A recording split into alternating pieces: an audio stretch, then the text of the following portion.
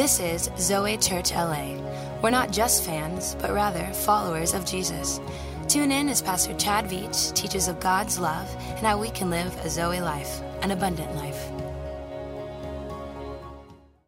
I'm thrilled to be here. I'm ready to bring God's word to you.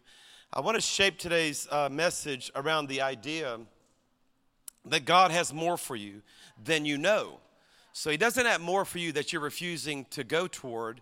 Most people don't get what God has for them because they don't even know it exists. It's kind of like, I don't know if you ever traveled to a city and you've tried to discover it all on your own.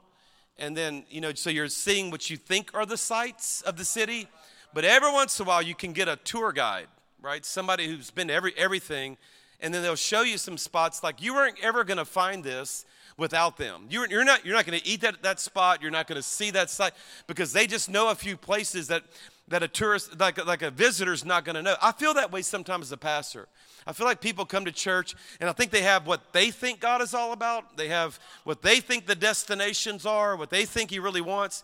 And honestly, most people are wrong. That's not what God wants for you. And I don't even, this will shock some people, I don't even like to preach. I like to tour guide. I want to be your tour guide to take you on a journey today and to show you all that God has for you. And so whether you want to take the steps or not, I'm going to tell you what I'm going to do. I'm going to make the steps really clear. So I'm going to dive into some really deep spiritual truths and make it so simple. In the South, we say we're going to put the cookies on the bottom shelf so everybody can have one, all right? So that's getting ready to happen. That's getting ready to happen right now. There's a verse that I want to start off with in Psalm 92 that says this. It says, those who are planted in the house of the Lord shall flourish in the courts of our God. So wherever you're planted, your environments determine your success. So you can't have success anywhere. You have to put yourself in the right place for good things to happen. It doesn't even matter what your potential is. You get in the wrong environment, you can't realize your best potential. I could have perfectly good seed that could produce perfectly good fruit, throw it on this stage, come back a year from now, it will look exactly like where you threw it. Where it is, and it'll look exactly the same. It's not the seed's fault. It's the environment's fault. This was never intended to be a place for that seed to flourish. But you get in the right places. And the Bible says the right place is in the house of God. That's a kind of a fancy Bible way just to say around other believers, around God people, and showing up like you did today. I honor you for that. That's where you can flourish. You have an area here in California that you're probably aware of. It's the hottest, driest place in not only your state, but in all of America. And they've named it a horrible name. They call it Death Valley. What a horrible thing to call a place. Death is where death happens. Death. I've brought a picture of Death Valley back there. One cow wandered there and he didn't make it. So anyway, nothing grows there. Nothing at all. They don't farm there. They don't live there. It's just way too hot, way too dry. Nothing works there. So they think they've named it appropriately. Death Valley. A weather phenomenon happened. You can Google this and study it yourself. In 2004. In the winter of 2004, I think it was December of 2004, they can't even explain it. 7 inches of rain fell. 7 inches of rain fell in Death Valley.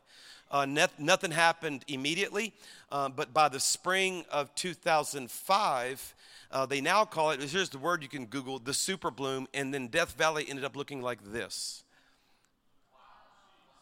So what they realized is that Death Valley actually wasn't dead. Death Valley was dormant. Like all along, there were seeds there just waiting for the right environment for great things to happen. Been there the whole time. Just needed the right set of environments to happen for a super bloom. Look in my eyes and hear this. You're not dead. Your marriage is not dead. Your dreams are not dead. Your emotions are not dead. That's just not where you are. I'm telling you. Now, you may be dormant, and you've wandered into a place, by the way, some rain's going to fall here, metaphorically speaking. And what we hope for you, the reason why we all do this, the reason why we have 3 locations coming up, the reason why we talk about Jesus is not to have the organization called the church. We have this hope that your life will super bloom, that you can flourish, that you can have the very best that God has for you. Now, the question of the day is, since God wants that, and I've never met a person who doesn't want that, why doesn't it happen? It's a good question. Then why aren't we blooming? And here's my belief. I think I'm right. My belief is that people just don't know how to get there. So it does exist. God wants it and we all want it, but we don't know how to get there.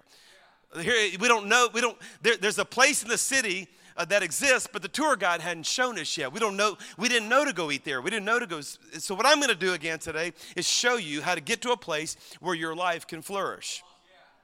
In fact, the psalmist David said it this way in Psalm 16. He says, God, he wrote a praise song, a worship song about this. He says, you will show me the path of life. You know, you're called ZOE, life. That's the word for life.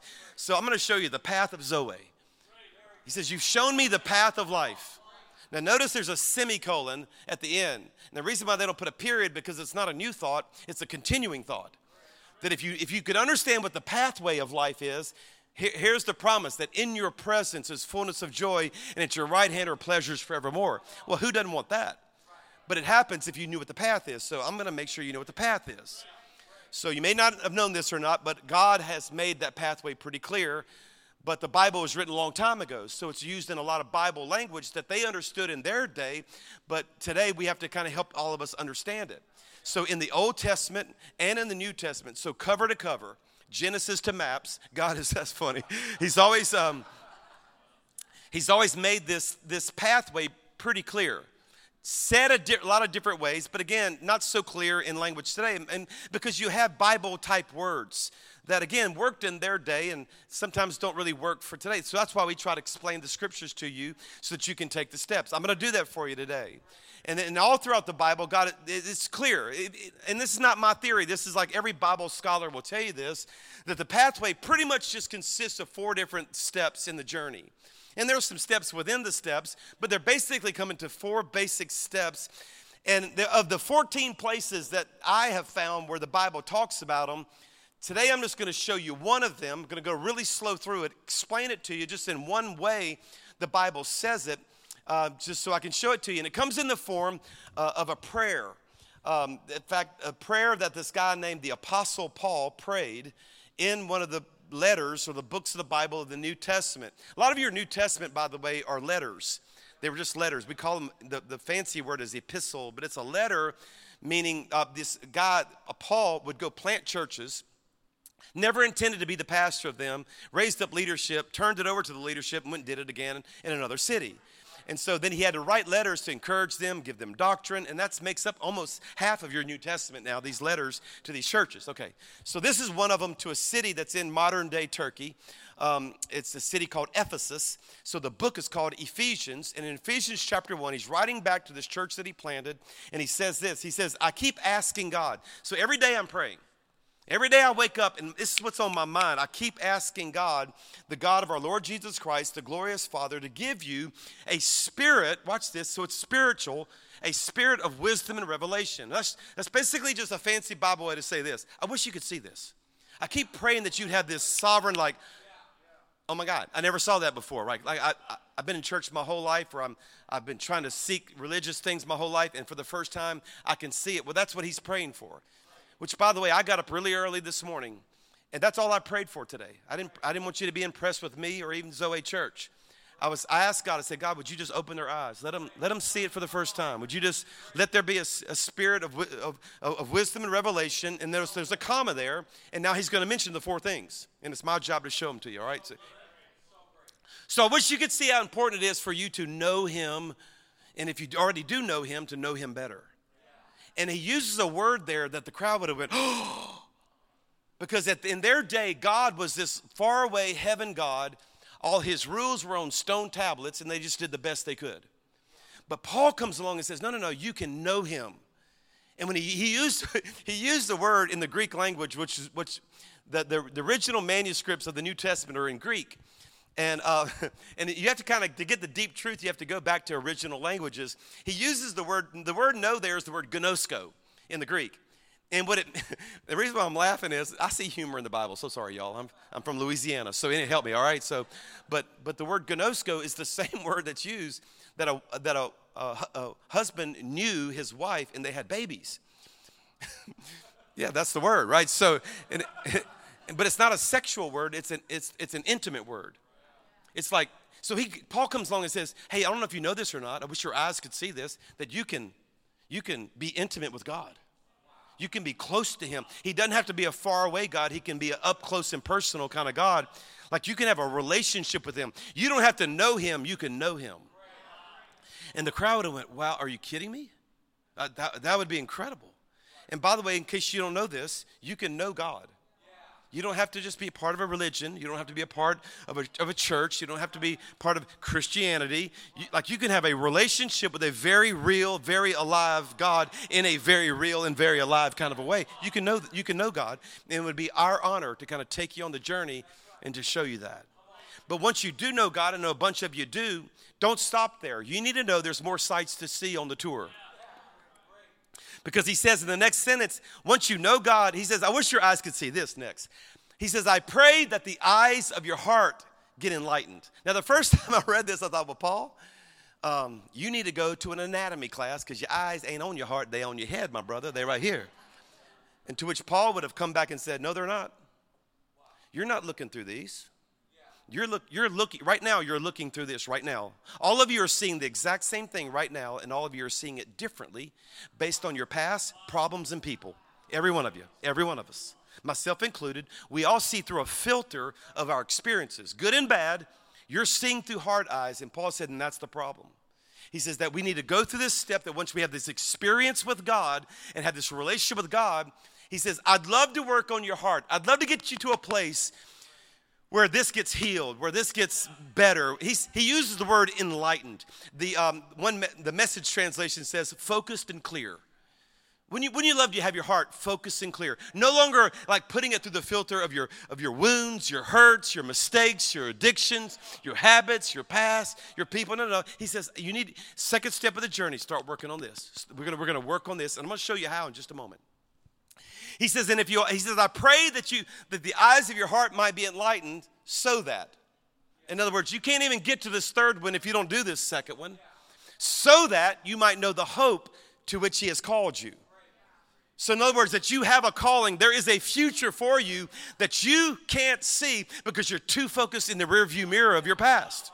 So like there's stuff in front of you that God has for you. That Psalm 139 says, all the days ordained for you are written in God's book before one of them ever came to be. That he has a purpose for your life.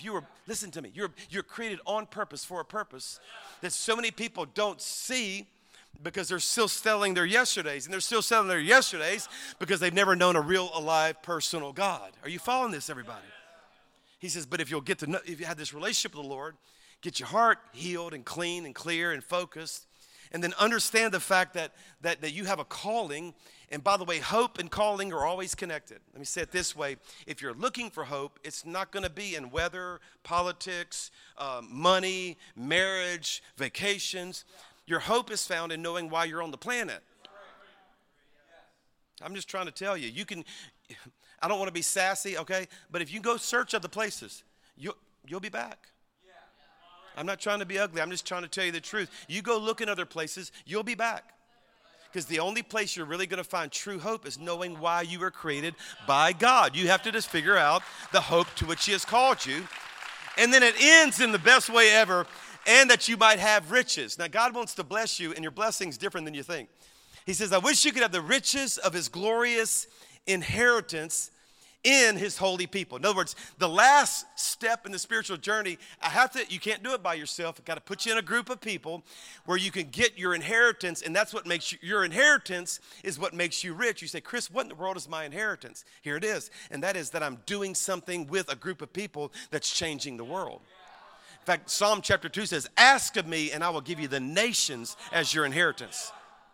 What I mean by that is that you were designed to live your life in such a way that impacts the lives of others. Do you believe that? Say yes or no. Yeah, you got that? Sure. Like you're designed by God. By the way, secular sociologists are proving this right now. There's big studies. I just read another article in the Wall Street Journal just a few weeks ago that said that they can't understand it because of their belief in evolution, and that really, because the hallmark of evolution basically is survival of the fittest. That really what it means is you get on top, you win, and that's what all creation's just trying to win, be the best. And they said we can't figure out these things called humans because they're the only ones that don't just want to win, they want to live their lives in a way that impacts other people's lives. And they can't understand it. They said that human beings are hardwired for transcendence is the word they use. To live their life in such a way that does something in the lives of others. But you can't do that if you don't know your part. And you can't do that if you're still dealing with your yesterdays. And you can't do that until you're in a relationship with a very real God who created the whole process. Are you following me, everybody? So here at ZOE, we have some language that we use. And this language that we use here at the church is language that I didn't create. Actually, this was created several years ago. So passionate about explaining this to people that in fact, we came up with some language that took a lot of explanation, to be honest with you. We were using all the biblical terms like redemption. God wants you redeemed. You know, it just sounded cool, but nobody knew what it meant. And so about 7-8 years ago, we put together this focus group, paid people money to sit in a circle, about 9 people we invited who were completely far from God, went to nobody's church. And we took about the same amount of time I just took to explain everything that I just explained to you. And I told them, I said, look, I'm not saying this to you to get you to do it. I'm explaining this to you for you to help us come up with language that you would understand if you wanted to do it. So like we just need street language. We just need like something that everybody can understand. And by the way, the end of the story is all 9 of those people gave their life to Jesus. Every single one of them. Every single one of them. And honestly, it's just because we made the pathway clear. We kind of threw it out there, the whole, wow, I didn't know God wanted that. And they came up with what we now use here at ZOE. That if you're taking notes or just get this in your heart, you're at one of these 4 places. That the first step, I'll never forget this one girl said, she goes, you know, we have no desire to build your church. I'm like, well, thank you very much. And so anyway, kind of insulted me at first, but I knew where she was going. She goes, if what you're saying is true, that God is intimate, real, and up close, then I'd like to know God. And that's when we came up with the phrase, know God. Not build a church, know God. Not just be a Christian, know God. Not be more religious. No. You can know God. Now, this is real personal to me because my story, my faith story is I was raised in church. So the Sunday after I was born, I was in the nursery of a church. That's true. I'm 56 years old. This is going to shock you. I'm 56 years old, and I've never missed a Sunday in church in my entire life to date. Never. I've never not been in church my whole life. But don't be too impressed. Half the time, I did not like it at all. I mean, I was like, when's this going to be over? This is horrible, you know. And actually, my theology was I thought church was supposed to be painful. Like, if you endured it, heaven points. You know, that's just got to count for something, you know. And so, like, I hated it. And so, but my preacher was a hellfire and damnation preacher growing up. And he had the longest finger and was always pointing at me right over there. So every Sunday he'd come out in the front after he preached, and this choir would sing a song, and he'd come out there, and might there be one who would like to repent of their sins and go to heaven instead of hell. You're like, well, I'm not stupid. I don't want to go to hell. You know, so I get up there, and he'd pray for me, and nothing ever changed. I met the church, but I didn't meet God. And I'd trot back to my seat just as convicted, just as miserable, living my life just like always. And that was my routine. And I actually thought it was going to count for something until I came to a church like this for the first time. A friend invited me. By the way, invite your friends. Like, invite your friends. They would love to sit with you in church. I promise you. Just a couple Sundays a year, you ought to have an unchurched, far from God friend sitting next to you in church, and don't tell them they don't have to do anything. Just come, just sit with me. And when I walked in, what struck me, I don't even remember the message to this day. I don't even remember who was preaching. What I remember was the praise and worship. I had never seen Christians on fire for God before. I'd never seen people in love with Jesus. I thought, wow, this is a cult, and I think I want it. You know, like I was like, I was turned off and turned on at the same time. I just didn't know what to do. And so when they did the response time, I didn't respond because I knew what they were going to do with me. And because I'd been in church my whole life. So I wasn't going to do that. I ain't going to no room. That ain't going to happen. So you got a little room back there, and this brother ain't never going to see it. So I just quietly in my heart didn't respond, but I went back to my house confused but because I've been in church my whole life, I knew the Bible. And so I decided I wasn't going to listen to my church or the new church. I was going to just find out what the Bible said about how a person gets to heaven. In fact, I decided I wasn't even going to trust the whole Bible. I was only going to trust Jesus. And so I had one of those red letter editions of the Bible, where the words of Jesus are in red ink. And so I just read the red, like skipped all the black, going straight to the red, and and I got in my bedroom. I was only like 10 minutes into reading the red, and this verse pops up, Matthew 7:21, that not everyone who says to me, Lord, Lord, will enter the kingdom of heaven. And I thought, well, that's a problem, because that was my plan. It's like, oh, my God, because that's what they told me to do, so. And then it actually continues. You notice I put it just ... because now it makes a list that in their day they were doing to try to earn God's favor. Like religious-looking things on the outside, but nothing going on the inside. And then this is Jesus' words. He says, but I will tell them plainly, here's the problem. Here's why I'm not letting you in, because I never knew you. And he's using the same word that Paul used, that I was looking for relationship. I was looking for intimacy. I was looking for closeness. Well, I dropped to my knees. I led myself to the Lord. I dropped to my knees, threw my arms across my bed, and gave my life to Jesus. That's been 41 years ago. Best decision I've ever made in my life. Hadn't been perfect, but it's been awesome at the same time. And some of you just need to take that step. We're not inviting you to build this church with us. We would love that, but that's not the invitation. The invitation is to know God. A bunch of you already do know God. You need to go to this next stage. I'll never forget how this focus group person said it. She said it like this. She said, all of us have an area of our life that if we knew if it wasn't in our life would be better. All of us have a heart issue. I said, well, what are you looking for? She goes, man, I want to find freedom. Find freedom. Now, that was a lot more palatable than deliverance. You know what I'm saying? Like, yeah, that's a good way to say it. And now we have adopted here at ZOE, at many churches, that we help people take the second step in the spiritual journey, and that is to find freedom. Now, listen very carefully. All of us have an area of our life, including the one speaking to you, that if it wasn't in my life would be better. All of us have an area, a heart issue, something that still pollutes the filter of our eyes, the way we look at things. The question of the day is, how do you actually get free? And this is where people are horribly confused and therefore not taking the step. Because people think, well, I'm praying about it, but that's not what God's word says. In fact, with this one, God says in James chapter 5, verse 16, to confess your sins not to me. Confess them to each other and pray for each other, and you'll get healed. So you go to me for forgiveness, but you got to go to my people for healing. And that's why I'm just trying to help you connect the dots. You say, why do they announce connect groups? Sundays are not enough for you guys? You really want us to go to another church service in the middle of the week? No, it's not a church service.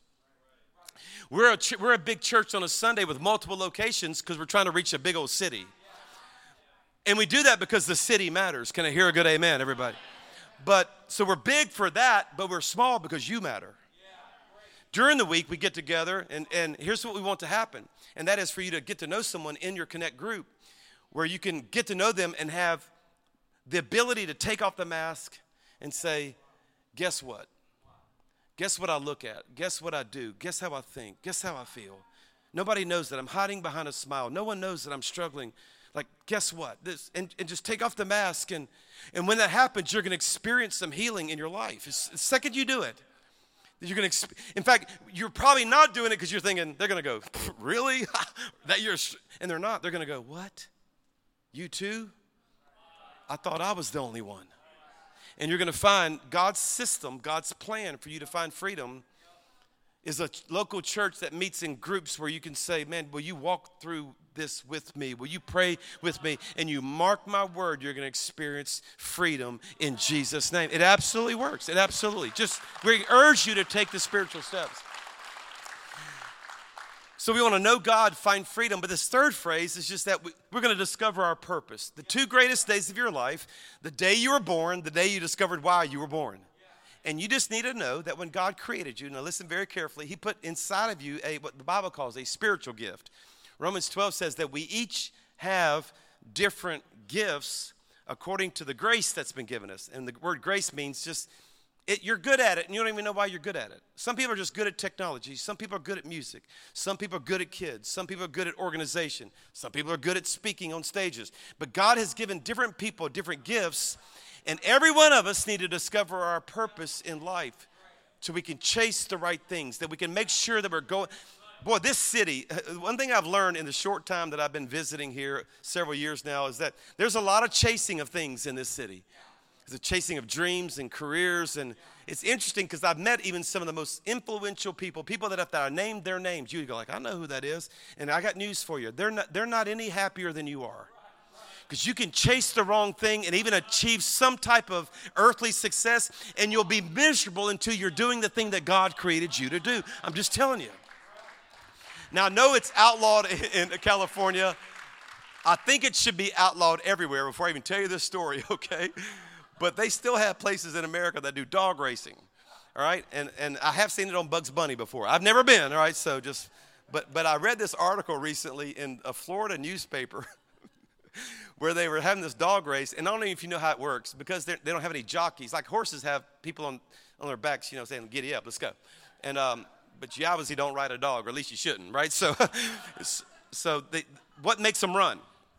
So on the interior rail of the track, there's a rail track, and they have like a mechanical rabbit. It looks like a rabbit, but it's not. It's fake. And this Florida dog track, they had turned the dogs loose. The rabbit's ahead of them. It rounds the corner, and there was a mechanical malfunction. Just explosion. The rabbit fake fur and wires go everywhere. And the dogs now, without anything to chase, the article said, some just laid down on the track and just took a nap right there in the middle of the track. Some of them got so disoriented because there wasn't anything to chase, they ran through the railing of the track and like injured themselves. Some just looked up into the stands at the people gambling and just barked at them. Boo! Just like barked at them, you know. And when I read it, I thought, that's humanity. If you don't have something worthwhile to chase, you'll take a nap, hurt yourself, or bark at everybody else. You've got to find, I'm serious. You're made on purpose for a purpose. You just need to know that. So we know God, find freedom, discover our purpose so that you can do the thing that you were created to do. Let me say something to you. You'll never be happy until you're making a difference. Make a difference. You say, Chris, how does that happen here at ZOE? That's what the ZOE Serve teams are all about. By the way, don't take my word for it. Go talk to one of them after the service. Go ask someone in the parking lot. Go ask someone with kids. Go ask someone making coffee. Go ask someone who is worshiping one, serving one, and they'll tell you, I love ZOE, but I think I love it most when I'm serving, not when I'm in it. Because being in the stands is fun. Being on the field is so much better. I'm just telling you. And Jesus said it this way, and I'll close with this. In John chapter 15, Jesus said it this way. He said, it is to my Father's glory that you bear much fruit. So if you want to make God happy, produce. Like help people, feed the poor, like help somebody hurting. This shows that you're my disciples. Now watch this. This is an interesting twist to the plot. Because he says, and if you'll do this, I've told you this so that the poor would have money. No.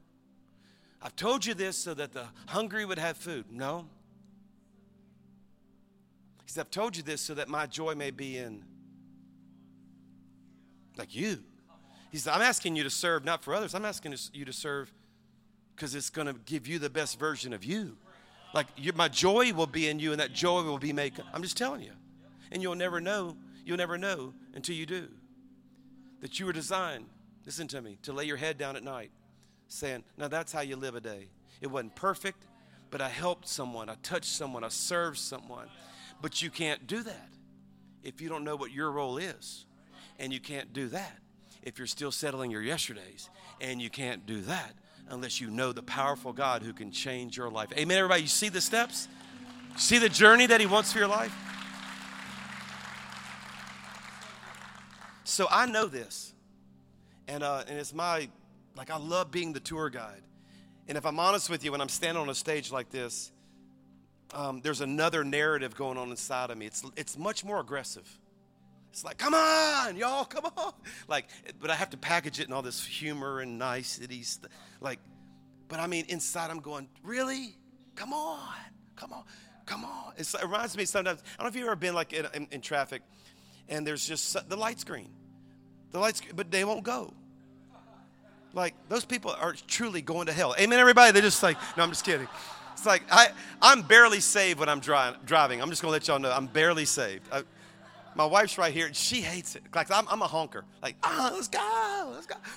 But she goes, Chris, they probably go to our church. I'm like, good. I'm teaching them something right now. I'm their pastor, so it's terrible. I know. I'm repenting in front of you right now. And not too long ago, I was at a light. It's my light. This is my light. I know this light. I'm at it every day. This is my light. It's a left turn, and we're in line, and I know how many people can get through in one light cycle if everybody will cooperate. Let's go. Let's go. So I'm already anticipating it because the person in front of me, it looked like a young girl.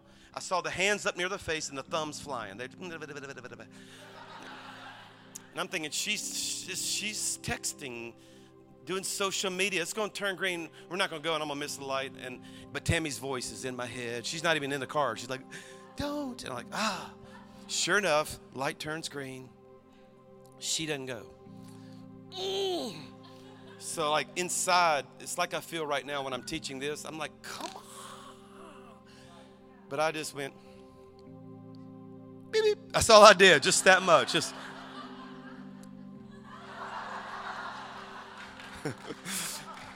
We missed the light, and so anyway,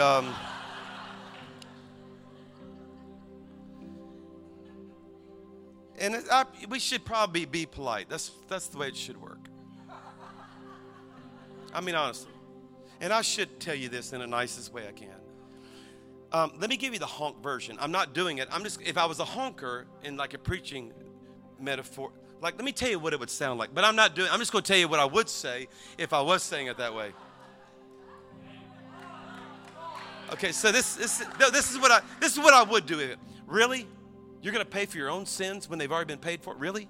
Like God's not a faraway God. He's an up-close God, and you're going to figure this out on your own? Really? But I'm not going to do that. That's too much. It's too much. No, it's too much. Like, really? You're going to live another year with that addiction, that habit, that sin, that problem? You're going to try to work this out all by yourself? Really? Really? When we have groups where you can talk about it and you can actually get healed, but that's too aggressive. Really? You don't want to know why you're here, and you want to sit in the stands while you could play the game? Really? That would be the honk version. I'm not going to do that today. I'm not going to do that today. But I do want to say this. The light's green. Like, if you want to go, you can go. And Pastor Chad and Julius asked this Cajun from Alabama up here just to go, beep, beep. Let's go. Hey, take your steps. Let's go. Let's do this.